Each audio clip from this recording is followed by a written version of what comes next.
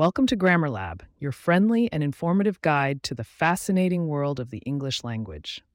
Today, we're donning our lab coats and reaching into our linguistic toolbox to differentiate between two commonly misused words, lend and loan. Stick around to uncover the mysteries of these two terms and learn how to use them correctly.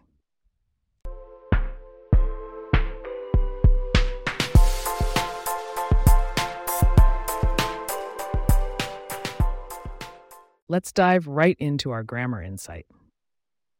You might have encountered lend and loan in various contexts, and while they seem to serve a similar purpose, there are subtle differences in their usage. Indeed, Abby. And to understand these differences, we should start with a bit of etymology and history.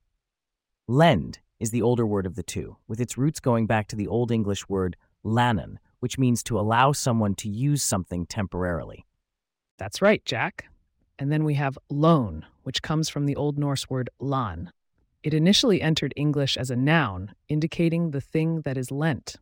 It wasn't until the 19th century that loan started being used as a verb, which has stirred up some grammatical controversy. Particularly among sticklers who argue that loan should only be used as a noun. However, in American English, loan as a verb has become widely accepted. The verb form of loan typically refers to the temporary provision of money. Let's provide our listeners some examples, shall we? Imagine your friend asks you, "Can you blank me $5?" If we fill in the blank, we should use lend or loan. In American English, you could correctly say, "Can you lend me $5?" or "Can you loan me $5?" Exactly. Now let's talk about usage in British English. While lend as a verb is preferred in the UK, loan is mainly used as a noun. So it's more common to hear someone say, "Can you lend me a book?" rather than "Can you loan me a book?" Time for another blank quiz. I need to blank my neighbor's ladder to reach the top shelf. Here, because we're not talking about money, lend fits better. I need to lend my neighbor's ladder to reach the top shelf. Great point, Jack. Remember, folks, lend is the safer bet when you are unsure whether to use lend or loan, especially in contexts outside of American English or when not referring to money. Also, the past tense and past participle of lend is lent. So you'd say, "I lent him my car last weekend." There is no such past tense for loan as a verb, since loaned isn't recognized. Historical usage also shows fluctuations in preference over time. In the 18th century, prominent writers like Samuel Johnson were quite critical of using loan as a verb. But by the 20th century, various American dictionaries had begun to list loan as an acceptable verb for all types of commodities, not just money.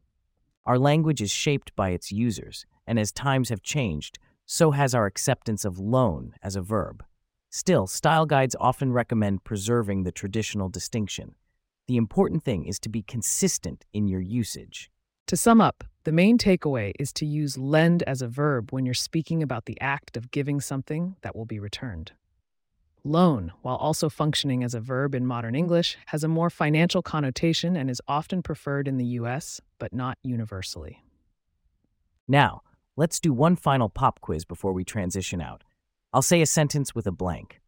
Could you blank me your expertise on this project? What's the correct word? Since we're asking for help, not money, the correct word is lend. Could you lend me your expertise on this project? It's all about context.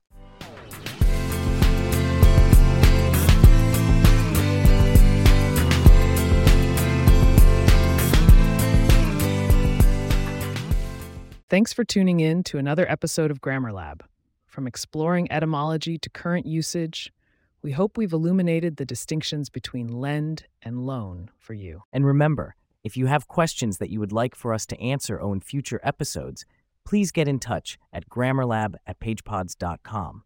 Our email address is also in the show notes. If you like the show, be sure to subscribe on your favorite podcast app and consider leaving a review so that others can learn more about us.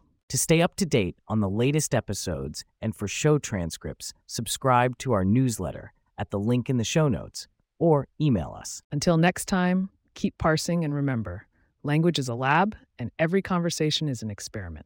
Bye for now.